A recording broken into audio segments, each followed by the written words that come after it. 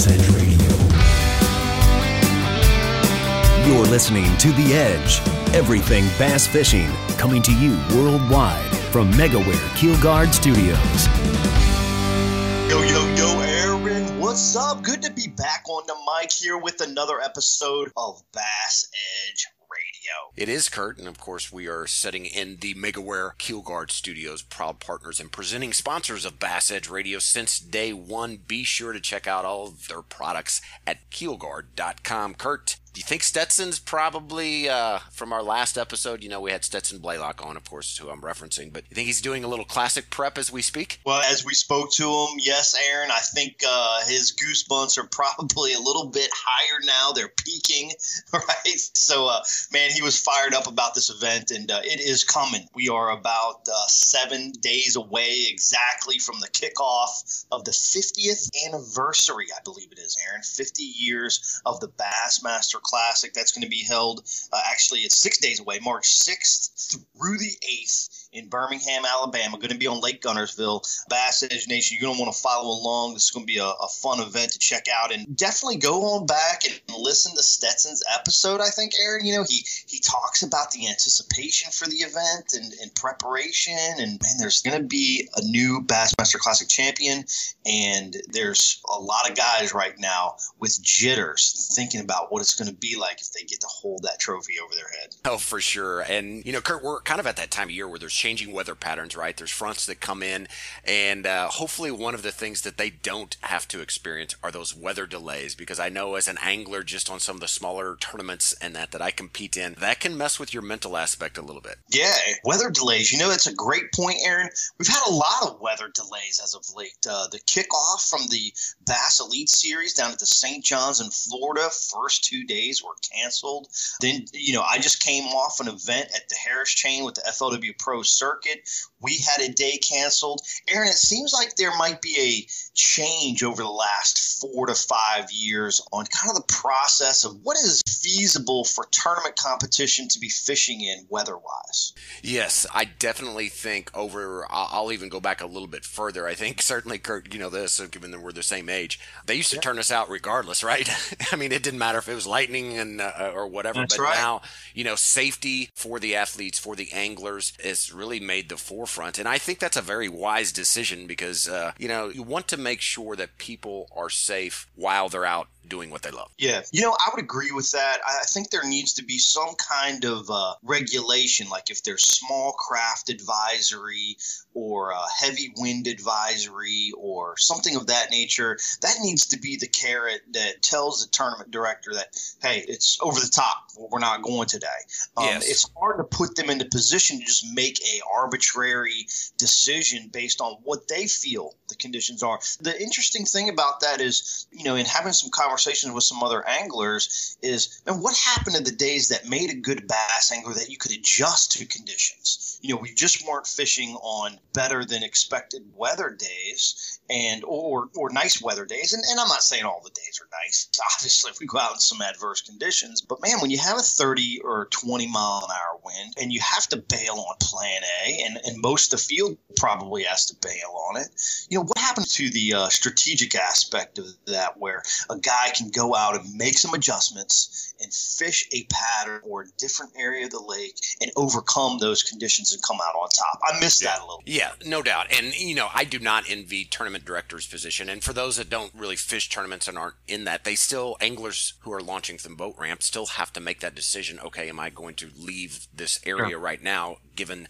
the conditions that I'm faced with weather-wise? But I do not envy the tournament director's position because reality is, Kurt, they're in a lose-lose situation. They are not going to make everybody happy with whatever that decision is. But the reality is safety is non-negotiable because if you're dealing on a 40 or 50,000 acre lake, you could have 3 different microclimates of weather going on at the same time. But I do like the fact of what you bring up. As anglers, we are faced with the conditions. Part of that, though, Kurt, too, is also the mental aspect. And I look forward to, hopefully in future episodes, we can get Dr. Jay McNamara on to comment a little bit about that as we move forward. Yeah, that'd be awesome. Well, lots of things to talk about, lots of things to discuss, and just, creating some good conversation here, hopefully amongst all of Bass Edge Nation, and see what they think. Be sure to send us some feedback, support at bassedge.com. Always love to hear. We've been getting a lot of great feedback over the internet, Aaron, and it's been good to interact with a lot of the podcast listeners. So it's been a lot of fun. But I tell you what, we've got a great show ahead.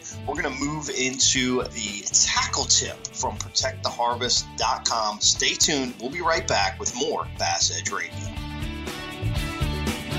This episode's protecttheharvest.com tackle tip with BASS Elite Series Pro Stetson Blaylock. Hey, for me, one of the best things to do this time of year is get up on the bank and throw a wacky rig. It sounds very simple, and it is, but it is a fish-catching little bait. A couple of the tricks that I do is I'll have a couple rigged up at the same time. I throw them on a spinning rod, a 610 medium light. I put braided line on there, 10 to 15 pound test, and tie 8 pound fluorocarbon leader on that. I do that so I can feel what my bait's doing. I do that so I can use lighter line on the leader, and I feel like you get more bites. But I have two rigs. One I'm going to have weighted, and one I'm going to have unweighted. I like to take a Yum Dinger 5-inch, put an O-ring on that bait, hook it right through the O-ring, going down the bank. I'm looking for places that I think fish are going to be sitting in pre-spawn and during the spawn time. I'm going to throw the weightless one. If I see fish cruising down the bank, even if they're just swimming, just starting to get up there and get active and move around, I'm going to be throwing that one at those because I think those fish like to come up to the bait.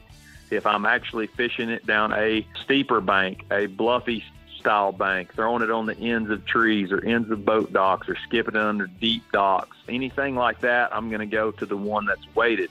The way that I weight it is I take a 1/32 tungsten spike, stick it in the end of the worm, and that just helps with the fall rate, helps that bait get down there a lot quicker. And that is one thing that in the springtime of the year will get you bites day in and day out every time you're on the water. Absolutely fantastic tip, Stetson. Thanks so much. That's going to help us all catch more fish.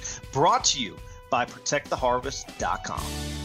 First by land and now by sea. For years, Lucas Oil has been a staple in high-performance vehicles on both the road and track. Now, from the makers of Lucas Oil comes Lucas Marine Products, specifically engineered for marine applications. Protect and lubricate your marine inboard, outboard, or high-performance boat with Lucas Marine Engine Oil or Lucas Synthetic-Based Oil. Learn more about the complete line of Lucas Oil and marine products. Visit lucasoil.com. Nitro Performance Bass Boats. Get pro-level performance with the Nitro Z18, the official boat of Major League Fishing. The Z18, with its nimble handling and versatility, sports many of the features in the larger boats in the line, like a Guardian Live Well, a heavily insulated cooler, dual 8-foot rod storage, and our smooth and fast NVT hull. Every Nitro boat is laid out to do one thing very well: catch fish. Enormous front decks, up to 45 square feet on the Z21, allow maximum mobility when battling unruly bass, and feature low-profile gunnels for ease of skipping, pitching, flipping, or landing fish. Nitro Performance Bass Boats, pure fishing machines.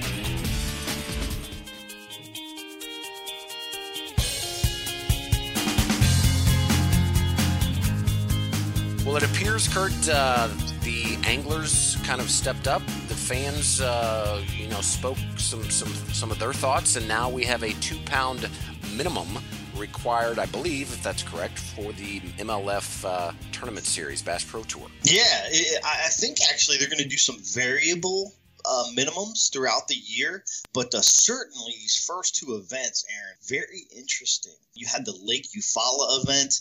They just finished through the Lake Okeechobee event. Totally different atmosphere on the MLF in 2020 compared to what it was in 2019. So the 2-pound minimums played a big role. You see a guy like Jordan Lee, right? I mean, no bass in round one of his group, and then catches 8 bass for 30 and change in round 2 at Okeechobee and wins the round, goes directly to the championship. I mean, you would have never seen that with the 1-pound minimum because there would have been such an add up in smaller bass and probably been, very difficult to catch the leaders, and probably would have changed a focus on an angler, but not now. So we're seeing, as you mentioned, Aaron, fans talked about. You saw it all over social media, wanting, bigger fish, to kind of minimize the dink fest, per se, right? That was that many people were saying MLF more little fish, that was one of the running jokes, but not that way now, man. They are catching big, giant fish, and they are catching them. Eufaula, they caught a lot of big ones, and it's early spring. Okeechobee seems like it's been a little tougher down there. They had some tough weather conditions, big cold fronts, and anyway, long story short is, though, I see the pathway now for MLF to continue to grow in a way and bring in some anglers that maybe were a little skeptical based on their past platform, that with some of these new platforms in place really showing out some bigger fish, which seems like what fans are really interested in. Yes, and I kind of compare it to the XFL, right? I'm from Missouri, so we actually have the St. Louis Battlehawks, right? They do the kickoff a little differently. There's a running play clock, so a lot of banter on that right now, if that's even going to make it, how it's going to work. But at the end of the day, I think it was the right decision. It definitely seems more exciting, and we always use, at least Kurt, I know you and I do, kind of think of a 2-pounder as a keeper anyway. That's a keeper fish. That's what we're conditioned to. So it should be exciting moving forward. I do want to quickly transition, Kurt. I want to pick your brain on something, and I hate to even throw this out there, but kind of the fake news thing. And I'm not trying to go off on a tangent, but specifically in the sport. Are we talking politics here, Aaron? No. Trust me, we are not talking politics, but editorial versus advertorial. And in the sport of fishing, right? Bass Edge has always tried to. That's why we don't really align with a particular bait company, even when we did the filming or right now when we're doing the audio, so that we could always provide a variety of actually what works in certain conditions and not feel that we have a biased opinion because we are being paid by a manufacturer. What's kind of your thoughts on that? Because you personally, you have sponsors, right, that you have to represent. Yeah. How do you handle that? Well, it makes it tough. There are some, and it makes it good in some circumstances. If there's a website or a magazine or a platform of media that you align with, and they are more advertorial focused, as you mentioned, they're trying to make money through their media platform. So they're selling space or maybe articles to a particular company. Then it works out good from an angler standpoint if you line up. If you don't, it doesn't work out good at all. But what's interesting is exactly what you say. The foundation of Bass Edge and what we've done here, and what you have created ultimately, Aaron, is a place where you can talk and understand and learn and be focused on what works, not what you want to tell people that works, based on residual income. So, of course, anglers do that.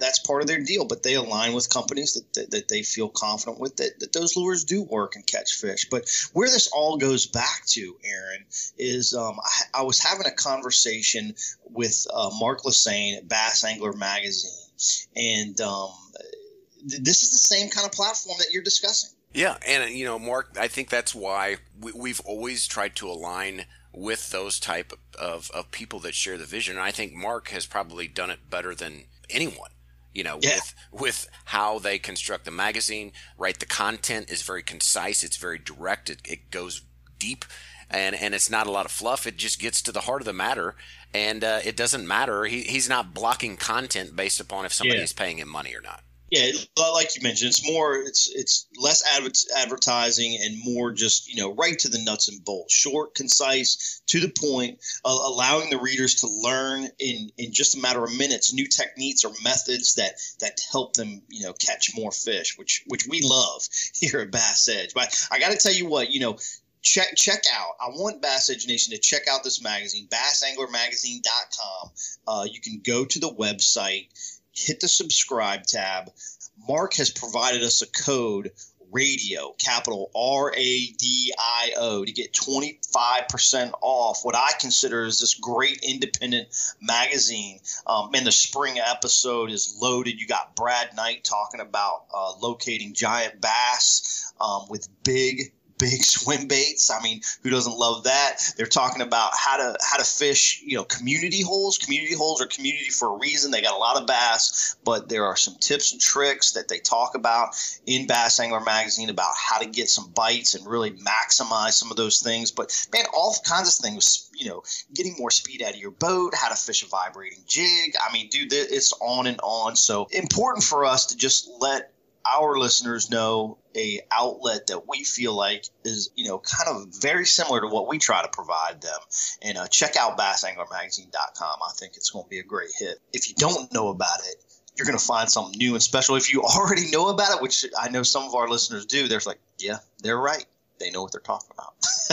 Well, at least you do, Kurt. Somebody does on this conversation. So we'll see how much we know as I get ready for Lake Martin coming up in late March. It's going to be a fun next event. It's going to be very diverse. Spotted bass, largemouth bass, weather conditions, early spring. It's going to be spawn, pre-spawn. Going to be a lot of variables coming up, and these are the kind of things we love to talk about here on Bass Edge. So if I'm listening appropriately and taking proper notes, I should do well.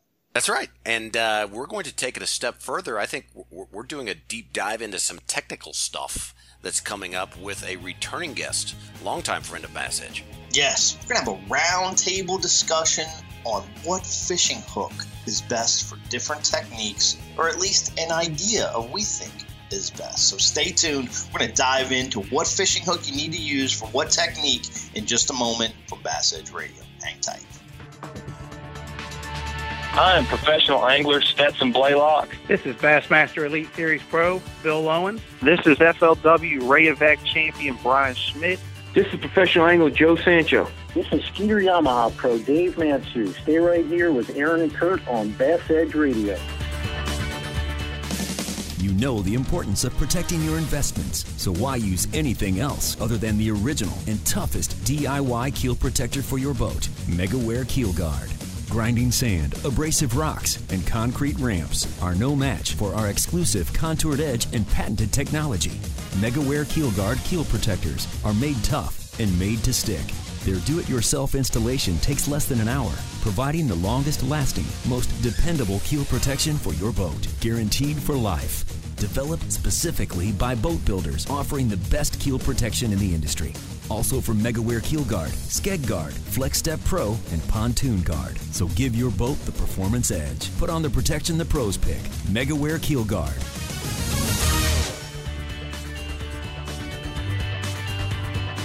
Aaron, I am stoked about this conversation that we are going to have. Basically, a round table discussion in this episode with the Lucas Oil Angler Spotlight. To join you and I today, we dive into hook selection with two-time FLW Tour champion Bradley Hallman. Looking forward to tackling this subject for the listeners. Brad, welcome back. Thanks for joining us on the show today. Hey, guys. How y'all doing? Glad to be back. Well, we're doing great, Brad. Excited to have you on here, but we've tasked you with the challenge of diving into what I would consider a complicated topic, because if you ask 10 anglers, likely you're going to get 7 to 9 different opinions, as we are not the final authority by any means.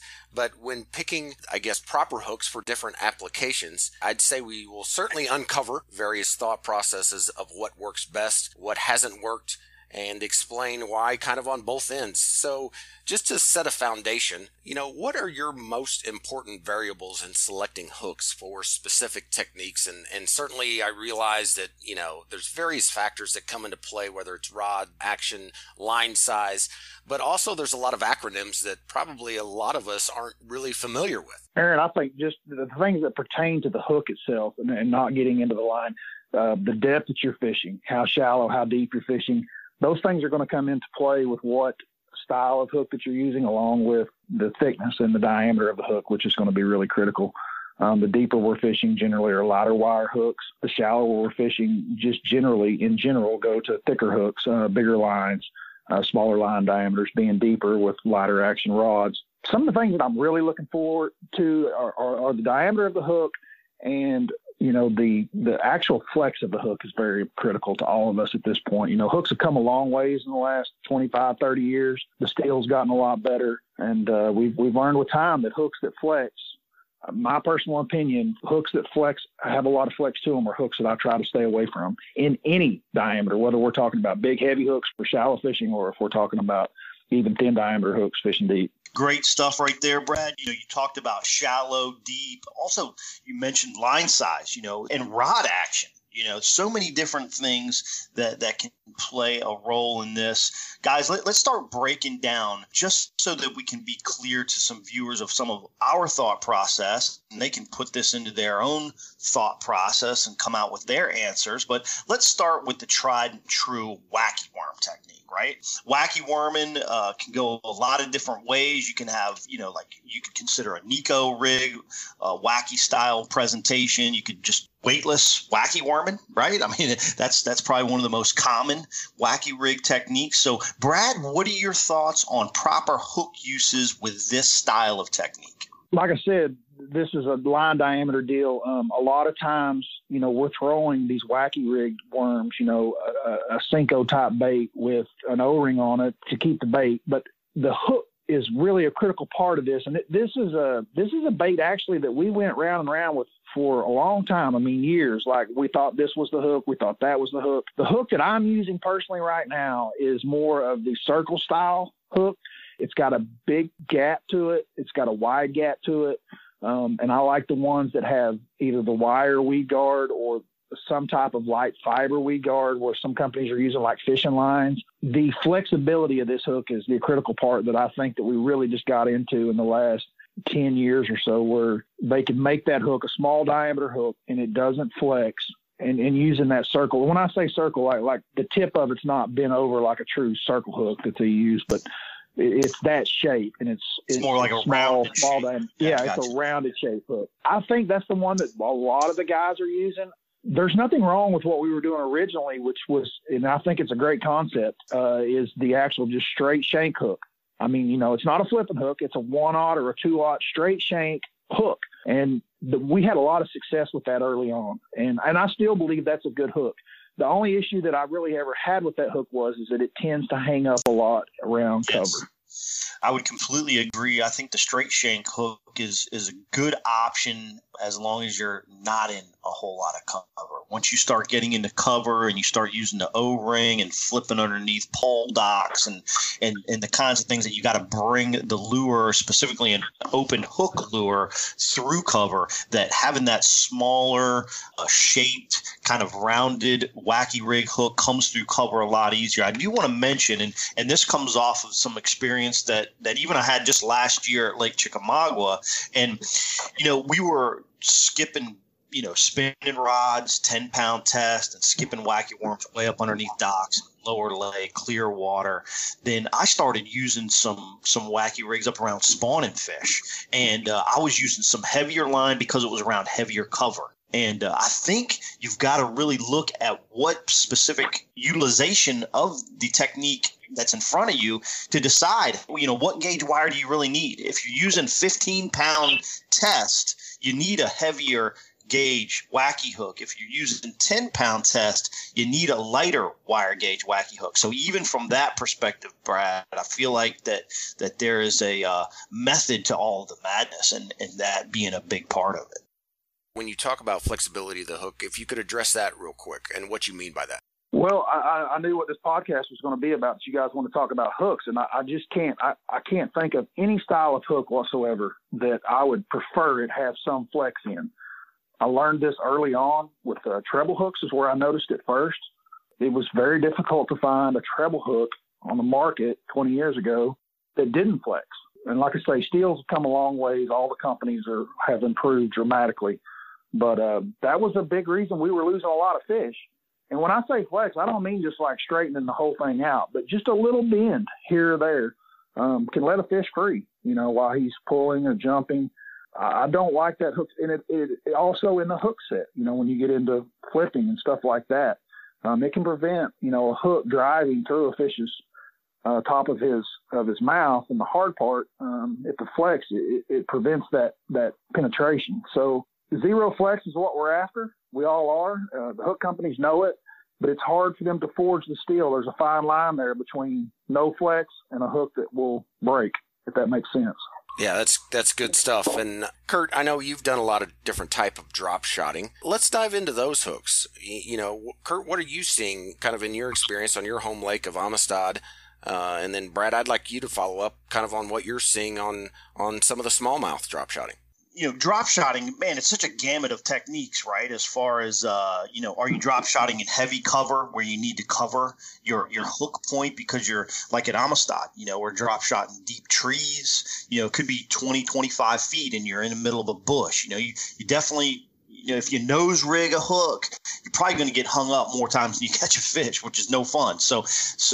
But at the same time, if you're out over open water, nose rigging can give the bait a completely different action. So whether it's a small little 1-0 or a 1-0 or 2-0, kind of hook that you can basically rig weedless so the hook can work through cover, whether it's trees or grass or whatever, drop shotting the edge of vegetation or something like that. I mean, that plays a big role. What I'm looking for in that particular hook is a medium to light gauge wire, because I just want to pull into the fish, especially if I'm fishing deep. It's not a hard hook set, so I'm just pulling into that fish, and the lighter gauge wire will be like a pin, right? And it'll be able to just push right into the fish's flesh, and I'll get a good hook up. Then when I'm drop shotting deep and I need more action, or I'm not over a lot of cover that I can actually get more action out of my worm, I'm going to nose hook it. And I'm going to use like a number 1 or number 2, which, pay attention to that. 1-0 and 2-0 sounds like number 1 or number 2, but those are completely different sizes of hooks. So be sure you understand, how a size of a hook, calculates on a chart. So a number 2 being a smaller hook, a number 1 being a slightly larger, and then 1-0, 2-0 and on up the line. So anyway, when I'm drop shotting, nose hooking, deep stuff, depending on the size of fish I'm going to catch too, is going to play a role in just how big a gauge of wire that I'm going to need for that technique. And then Brad, what about your perspective on kind of drop shotting? Do you change that when you're targeting smallmouth versus, something to where you might be predominantly targeting largemouth? I'm on a lot of the same lines as Kurt on this. Smallmouth in particular, a lot of it has to do with, like Kurt said, size of fish. The size of the bait that I'm using, to me, has a lot to do with what size hook I'm using. So if I'm using, even though I may be on the Great Lakes, and generally this doesn't happen, generally where you're using bigger baits on the Great Lakes, but there's been times up there that we were using smaller baits when like the Gulf and some of that stuff came out. And I don't want to use a 1-0 or a 2-0. A 1-0 hook is really a big hook for when we're talking about drop shotting and smallmouth. I'm going to lean more towards the 1, or maybe even down to the number 2, with smallmouth. Once again, we're matching line size, rod action, the bait that's on it, and then also the size of the fish, just like Kurt talked about, because some of these places that we go to smallmouth fishing, they're just, like St. Clair's, they're just so big. But for the most part, we're using bigger baits. So the rod's heavier, the line's heavier. I mean, everything changes with that aspect. But definitely, I'm using the circle hooks I'm generally almost always nose hooking when I'm fishing for smallmouth. So there's no, I'm not trying to use a round bend turn hook or anything. It's the circle style hook, and I'm nose hooking 99% of the time. I think smallmouth fishing. I can't think of a time that I haven't been. It's more in open water. I mean, there may be some grass situations with smallmouth, but I prefer to use the nose hook action with those fish. Is it fair to say that would hold consistent then? We hear this term power drop shotting, which to me that kind of signals that, hey, I'm moving down the bank quickly, throwing a drop shot into a specific target. Would that hold true for both of you guys in that application as well? I think in power shotting is I'm probably going to use, the style of hook that I can use to Texas rig the worm, basically, so that it's not getting hung up in the bushes or whatever I lay downs, whatever I'm power shotting to. I definitely probably am never using an open hook for that. I can't think of a situation that I have. Yeah, I would agree with that. Something more along the lines of a straight shank hook or a round bend, something that's going to hold the weedless aspect of the bait into place. I wanted to follow up a little bit on Brad's comment about bait size. Man, Brad, you talk about smallmouth baits, and you talked a little bit about, the old style gulp, and then, some of the larger baits. Like when you put on a goby imitation bait, right? The head of that thing is so thick. And then you put on like a Rains bubbling shaker, right? Something that's real small, slim profile. Both smallmouth candy.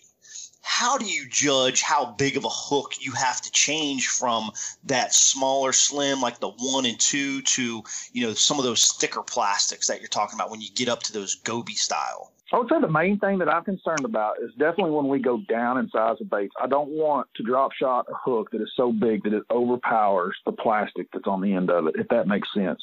And so with the same philosophy going up, you don't want a hook that's so big it's going to overpower the big ones either, but it needs to have a big enough gap that there is hookup ratio there for that plastic to slide and that hook to go through the fish's mouth.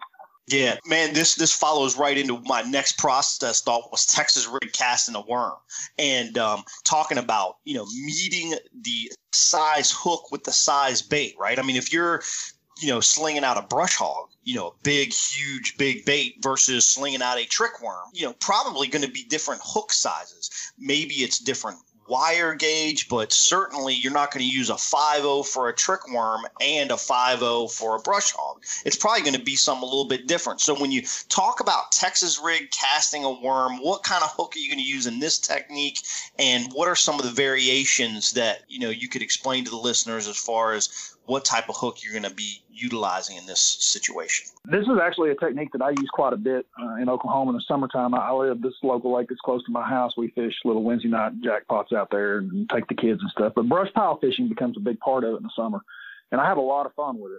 So it is a hook and a presentation that I use a lot. We're really big on the 10-inch worm in the summertime. It's probably the bait that I've had the most success with through the years, with actually fishing just straight up Texas rig.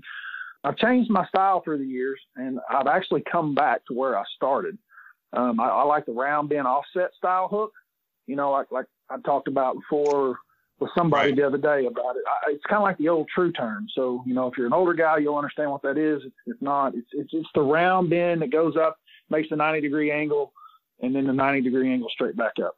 Sure. I feel like the hookup ratio with that style hook is much better than the others. It doesn't have as big a gap as, the wide gap hooks. But I do like the hookup ratio, and I feel like it stays hooked up really well.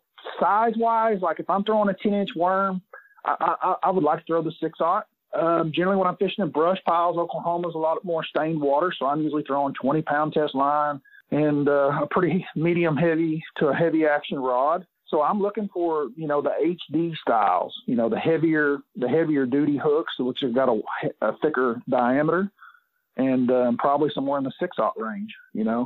I'm not a guy that just gets crazy on giant hooks. I can use a 5/0 for it. I'm okay with that too, but probably the 6/0 on a 10-inch worm. And then as we move down in worm size, I don't throw a 7-inch worm or some of the smaller ones that we used to years ago. I know they get a lot of bites. I would still be using the same style hook. I would just go down to a 4/0 probably. So, you mentioned earlier, Brad, about the HD I'm assuming as the lure size decreases, your wire gauge and maybe your line decreases too, because you're looking for a different presentation, maybe more finesse, trying to coax a bite. They're not just eating great, or you're setting something up that can help get some bites, because obviously Brad Holman likes to go big, go big or go home. That's why he's a 2-time FLW Tour champion, right? So I guess those would be some of the changes and transitions you would make to some variations of other size hooks in that Texas rig application. Absolutely. It definitely would go down. I'm trying to think off the top of my head some things I've done, but yeah, anytime that I'm going down with line size and we start getting down to the 15-pound test line, more open water, my hook diameter is coming down. It's not going to be the HD.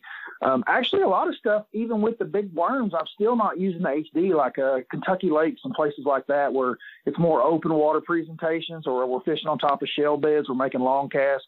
I don't like that big, giant, thick hook, I may still throw it in a 5/0, but I don't want, primarily because I'm making such long casts with it and stuff. I do like the thinner diameter hooks for sure. Right, especially in the casting techniques. I think that's important as well. Brad, man, there's so much to talk about in this conversation. We're going to continue to take a look at fishing hooks, thoughts to taking your hook selection to a new level. But let's power pole down. Quick pause here to pay some bills. Guys, hang tight. Bass Edge Radio. We'll be right back. Patented in 2000, perfected over years of testing and real-world punishment, the Power Pole is the ultimate shallow water boat positioning tool. Swift. Power Pole deploys in seconds from anywhere in your boat. Virtually silent. Power Pole won't spook wary fish. Secure in strong current or gusting winds in up to 8 feet of water. Engineered to take it with a lifetime unconditional replacement guarantee on the spike. Power Pole. Swift. Silent. Secure. Visit PowerPole.com to find a dealer near you. Bass Edge Radio, presented in part by Mercury Marine, returns with professional angler Brad Hallman in the Lucas Oil Angler Spotlight. That's right, Lucas Oil high-performance marine products.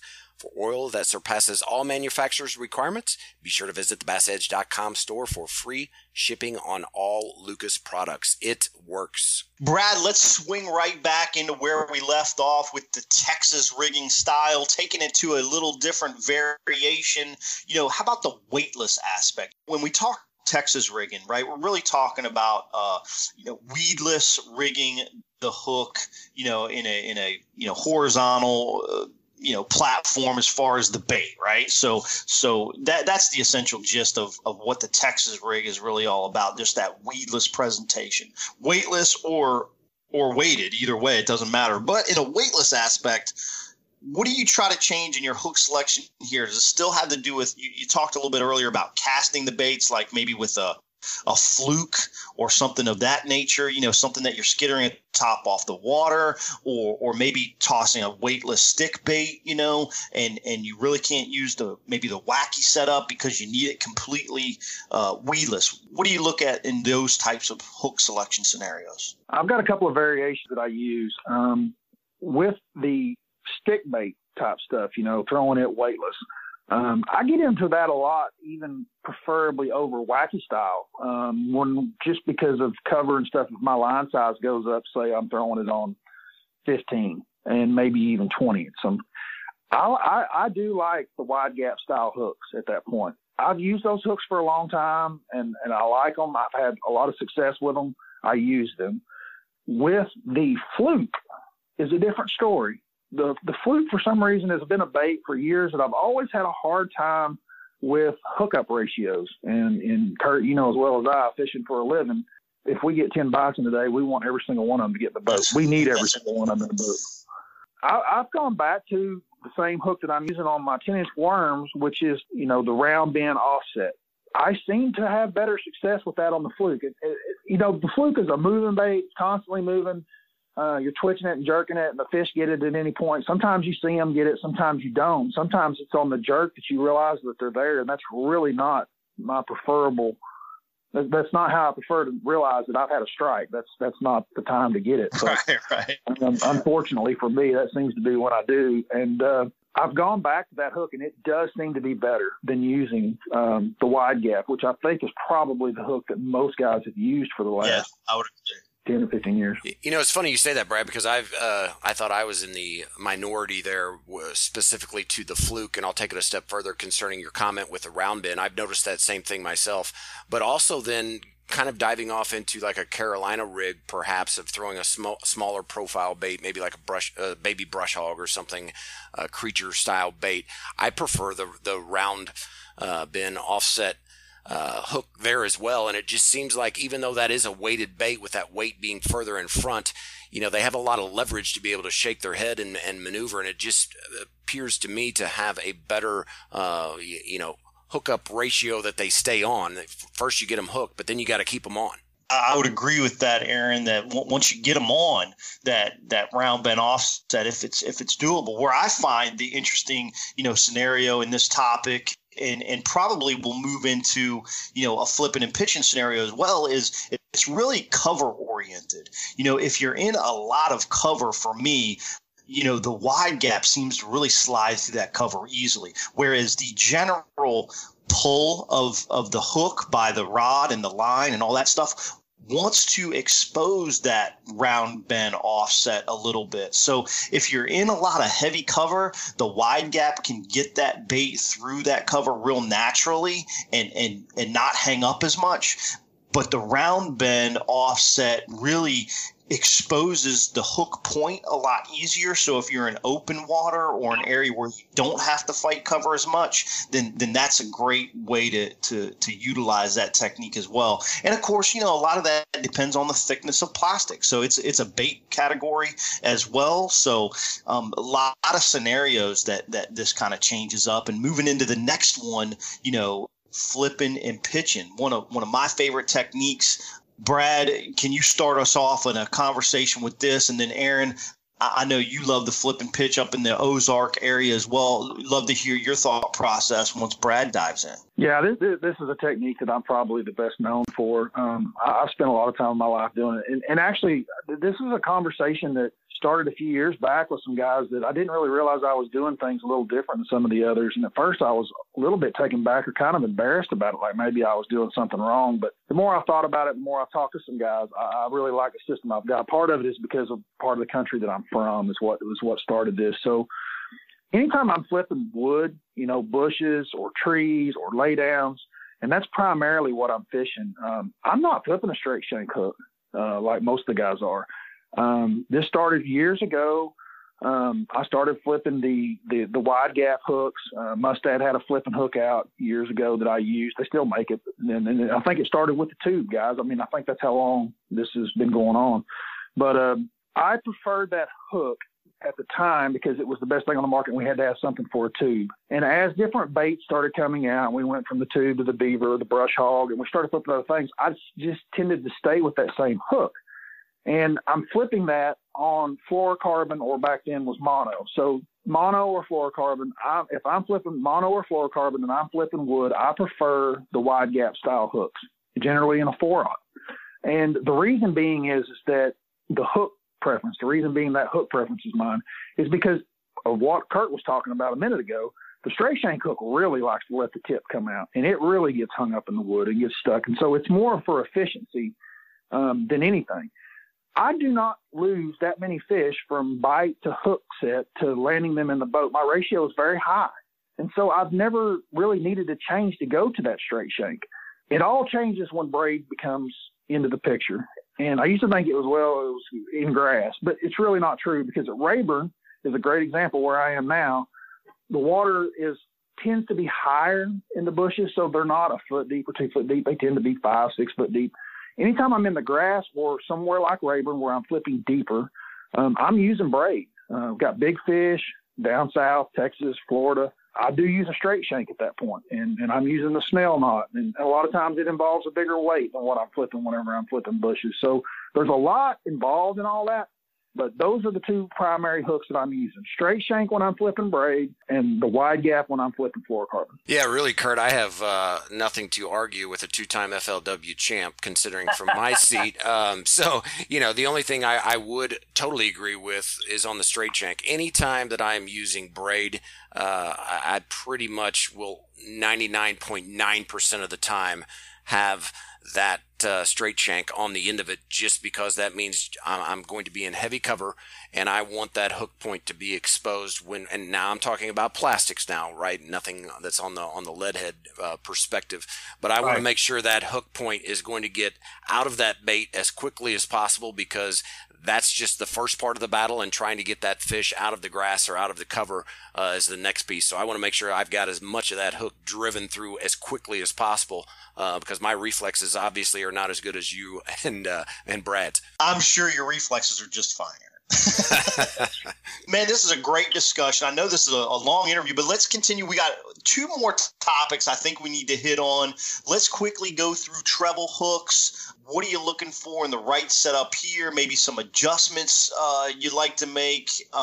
Treble hooks, man, out of the package, I got to tell you, if you're using a lot of stock package hooks, they just aren't that good in a general sense, right? If you want the best setup, you really need to once you start getting some bites and specifically maybe tournament fishing or whatever, you need to change out these treble hooks. What do you guys think? Well, I would totally agree. I'm going to jump in on this one first because, I'm very particular. Living in the Ozarks and throwing a lot of custom painted wiggle wart style baits. I mean, that's the first thing that I do. Is change those out. Of course, Hayabusa has some tremendous hooks there. Owner is another one, but I'm really adamant about that as well, Kurt. Square bills the same way. I throw a lot of square bills. That's the first adjustment that I make, is to basically take off the hooks in which they come out with and go to kind of the tried and true, which is the Hayabusa. Styles, Brad, you like the regular round bend trebles? Mustad had some hooks that were really popular for a long time. They were kind of turned in a little bit. What's your thought process on when you want to use a round bend, if you want to use a treble that's turned in a little bit? What's your take on that? I have been on the round bend for a long, long time. I tried a lot of the other hooks on the market with the different bends, and I honestly, guys, I just don't see an advantage at any point. I like round bend hooks. The new thing that's come out is some of the new coatings that we have. Yes. Hayabusa has coating. Everybody has a new coating, and they do make it slicker. And I am a big fan of those treble hooks. Once again, to me, it's all about flex. I want a treble that has no flex, and I am a big fan of the new coatings. Would that hold true, Brad? You had brought up about the round bend, like on the stick baits and the jerk baits. Sticking with the traditional round bend there as well. I have. There used to be jokes about some of the hooks that were out there on the market, and some of the best fishermen in the world were using them, and just stood behind them, and I couldn't make them work for me. I could not. And I'm still in that. And I throw round bends. I throw them on jerk baits. I throw them on everything. That is my hook, and that's the one I use. I'm a stickler to the round bend. I got to say real quick, you guys started talking about some of the coatings, man. A lot of people know that I work with Hayabusa, but let me just say, Hayabusa's got coating on not just trebles, but round bends, wide gaps. A lot of their hooks have that coating, and we have seen the advantages through what that coating provides. A lot of other companies aren't providing that coating on their standard, round bends, O'Shaughnessy's, these style of hooks that we use so frequently, wide gaps. And I got to urge folks to try that coating. Gamakatsu started using it on some of their treble hooks, the little G Finesse, they started using the coating as well. You got the Owner Jungle hook. They've got the coating on, but it's a specific hook here and there with other brands. But man, I do got to say that the coating, and specifically throughout a lot of the gamut of Hayabusa's products, really makes a huge difference. That stuff is it's about friction. It's going to reduce the friction, and ultimately there again, it's going to make sure that you get total penetration. The sooner the better. Like you guys said, when you guys are fishing for a living, you've got to have those bites, and you got to be able to capitalize to get that fish in the boat, and talk about the fun and take pictures later. But for that perspective, the coating makes a world of difference. And Brett, I want to kind of quickly, I know you are a big advocate of the round ball jig that are so popular in a lot of the rocky environments that we have here in the middle of the country. Let's talk one last hook variable that is with any jig or jig head setup anglers should take into consideration. These are great things that I learned the hard way. I wish I had this show to listen to many years ago. I fell in love with the ball head jig many, many years ago from the guys up there in your part of the country, Aaron. It's a great bait. That bait was designed originally to be fished in the Ozark region, and it was designed for the Ozark region, which was clear water, rock impoundments, and to be able to be fished deep and even on light line. The first time that I actually got to fish with Jim Akins once was in the back of his boat, and he was fishing a 5/16 ounce jig in 25 foot of water. To do that, he had to do it with a 10-pound test line. And for all that to come into play, it cannot have this big giant hook on it. So the light wire or the lighter wire, I would really call them a medium wire, was the preferred style in that ball head jig. And it's the one that I used for many, many years and still use in those applications where we're using it deep or mid depths with 15-pound down to 10-pound test line. The lessons that I had to learn the hard way is as you bring that jig out of that region and further south, the fish get bigger. You cannot flip that jig into underneath a dock in Texas and hook an 8-pounder and expect it to stay hooked up. It's just not enough hook to hold that fish. They flex and they get away. And I learned that the hard way because it was a jig that I'd caught a lot of fish on and put a lot of fish in the boat through my life. And as I moved further south and the fish got bigger, it required me to go back and do some more stuff with the jig and find one with a heavier hook. You are spot on. I know for me personally, it goes back and knowing kind of Jewel Bait Company and Jim and Troy and Gail Julian that kind of perfected that jig. The thing that I do like about the standard setup, the way that comes out with the lighter wire hookup per se, is going to be, Table Rock, Bull Shoals, all of the White River impoundments, even Lake of the Ozarks. You're fishing that deeper, clearer water, or even in around the smallmouth. It seems that lighter wire, you're able to get that hook driven through the mouth a little bit quicker. But certainly, I don't have as many 8-pounders running around as what you do, or at least I'm not fishing in the right areas for them, Brett. They got 8-pounders up there, Aaron. Come on now. Oh, for sure. That's why I made sure and put the caveat out there. Obviously, I'm not fishing in the right places for them. All right, guys. Well, hey, look, this, we could take this topic on and on and on.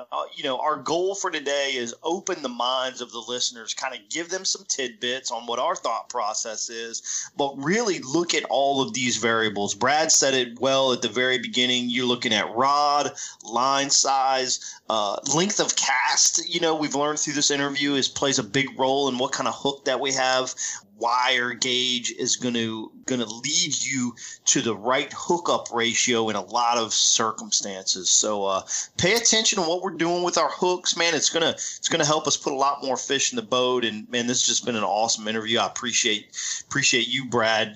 Just kind of giving us your insight and being a piece of this roundtable. So before we close out, we always have to do our listener question segment. Brad, I've been watching your social. It's been a lot of fun to see some of the YouTube videos that you've been having come out. I saw recently you did one on knots, and Kevin Williams at about the same time sent us a question about knots. Kevin's from Illinois, and this Nitro Performance Bass Boat listener question is, what knots do you use to tie on baits? Do you use different knots for different types of line or baits, or one knot for everything? Definitely not one knot for everything. There's a lot of variables in this also. I'm primarily using 2 or 3 different knots that I use all the time, but definitely it has to do with what line I'm tying to what hook, what style of bait. So there's definitely variable knots. Like you said, I just did a YouTube session on knots. If you guys want to go to my channel, look it up. It's Bradley Hallman Fishing, and I've got a couple of videos on there right now that cover 3 or 4 different hooks that I tie on a daily basis. Just quickly for Kevin, the couple knots that you like to tie specifically for techniques, what would those be, Brad? I use the snail for the braid on the straight shank, flipping. And I use a San Diego Jam. The San Diego Jam is probably the knot that I use, I would say, 70% of the time that I'm tying. I still use a Palomar some when I'm using monofilament with topwater, but I've also gone to that loop knot. Kurt's kind of got me on that. I got to playing with it in the last 12 months. He was a big fan of it. I'm still playing with it. I do like the action of the baits with the loop knot, so I've worked on a couple of different loop knots. So, like I say, there's a lot out there to play with knots and strings. But the double San Diego Jam is definitely my mayonnaise and mustard. Come a long ways from the days of the Palomar, huh, Brad? Long ways. Well, Brad, thanks for answering that question. Kevin, we certainly appreciate you sending in the question to be answered by Brad here on the show. We need one more thing from you, and that is to go to the website, click on the Claim Your Prize tab on BassEdge.com. Fill out the information. Let us know that you heard Brad answer your question here on episode 323, and we will get out the Bass Edge gift shipped directly to you. Mentioned this in another segment of the show, man. Great feedback coming in from the listeners. Keep it coming. Let us know what you think of the show. Keep the questions coming. Several that, Aaron, we're going to have another one of those question shows. You know, we're getting so many questions in. So keep firing those in. We'll keep answering as many as we can, and we'll do a little bit more as time provides us in future episodes. But send those in to support@BassEdge.com or leave us a remark on our Facebook, Instagram, or Twitter media pages. Been an awesome day. Well, Brad, as always, a fantastic discussion. We certainly appreciate you carving out time to participate in the round table discussion on hooks. Not an easy topic, my friend, but any closing thoughts or comments? No, I just really appreciate you guys having me on, and I encourage all anglers at all levels to try different variations of hooks. Like we said, what we're saying works for us may not work for you. Different anglers prefer different rod actions with different baits, you know, and it could be the same bait, but we're different anglers, we're different sizes, we're different strengths. There's lots of variations with this. So let the fish tell you. If you lose a couple of fish out of 4 or 5 hook sets, then maybe look at changing your hook style. Yeah, and try not to wait 4 or 5 deep. Maybe make a quicker change. But that'll make for a tough story when you come back to the dock. But hey, man, I totally get it. It's a trial and error process, and once you feel good about what you're doing and you're seeing success, that's going to be the answer. Brad, thanks so much for hanging with us today. We look forward to continuing following you on your social, your Instagram, YouTube pages. Great job with that stuff, man, and obviously continued success on this year's tournament season. Everyone stay right here. Aaron and I will be back right after this message. You know the importance of protecting your investments, so why use anything else other than the original and toughest DIY keel protector for your boat? MegaWare Keel Guard.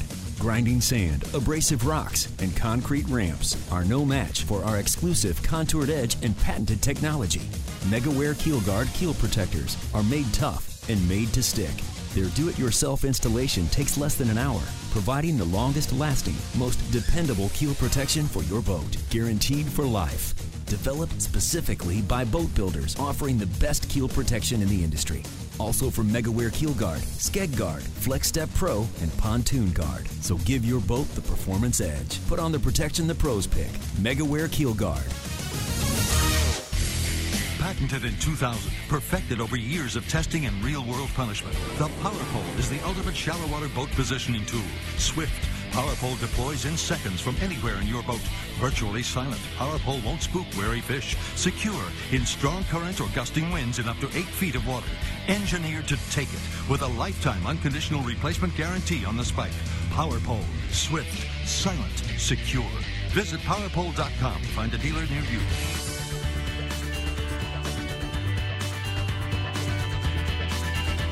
Kurt, I'm not sure we could have picked a more difficult topic to speak on via audio without being able to show pictures, but as always, Bradley knocked it out of the park. Yeah, man, I think that Bass Edge Nation is going to get a good visual of what we're talking about. And the interesting thing, just a gigantic freaking topic, we didn't even get into hooks with accessories, whether it's a spring-loaded hook or weighted hooks and lots of other things. I think the important aspect here is get with a company or a brand that provides you a lot of different avenues to engineering. Not all companies are going to make the best hook for every scenario.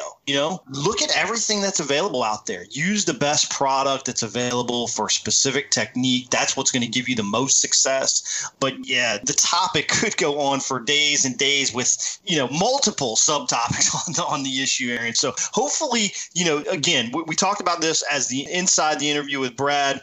The basis for Bass Edge Radio education. We gave some education today on some things that work for you, Brad, and myself. myself. Now Bass Edge, listeners can take those elements of our success, see how it works into their success, and then make some adjustments of things that they like, So it's the thought process. Don't just tie on any old hook with any old bait. Think about what you're using, how you're using it, why you're using it. That's what's going to give you the most success. Yeah, good point. And no doubt we understand that the risk that we took might have created more questions, but that's good because that's part of the learning process. And hopefully that will enable Bass Edge listeners to key in on a few components, a few key concepts, from that roundtable discussion. It was fun. And as always, he does a great job, like I said before. But in the meantime, to stay up on all things Bass Edge, I want to encourage all Bass Edge listeners to tune in to all of the social media, Facebook, Twitter, Instagram, and then certainly keep sending in those questions and comments. If you have the opportunity, run out to iTunes or Google Play, give us a rating. We certainly appreciate that. For Kurt Dove, we are going to shut it down. I am Aaron Martin, and we look forward to seeing you in 2 weeks, having another discussion and bolting on some additional accessories to this chassis of bass fishing that we all love so much. So long, everybody. The Edge is presented by MegaWare Keel Guard. For more information on Bass Edge or to shop at the Bass Edge online store, visit bassedge.com. And be sure to join Kurt Dove and Aaron Martin right here on another episode of The Edge, brought to you in part by Nitro Boats, Lucas Oil, ProtectTheHarvest.com, Mercury Marine, Lowrance Electronics, PowerPole, and Rapaholic.com.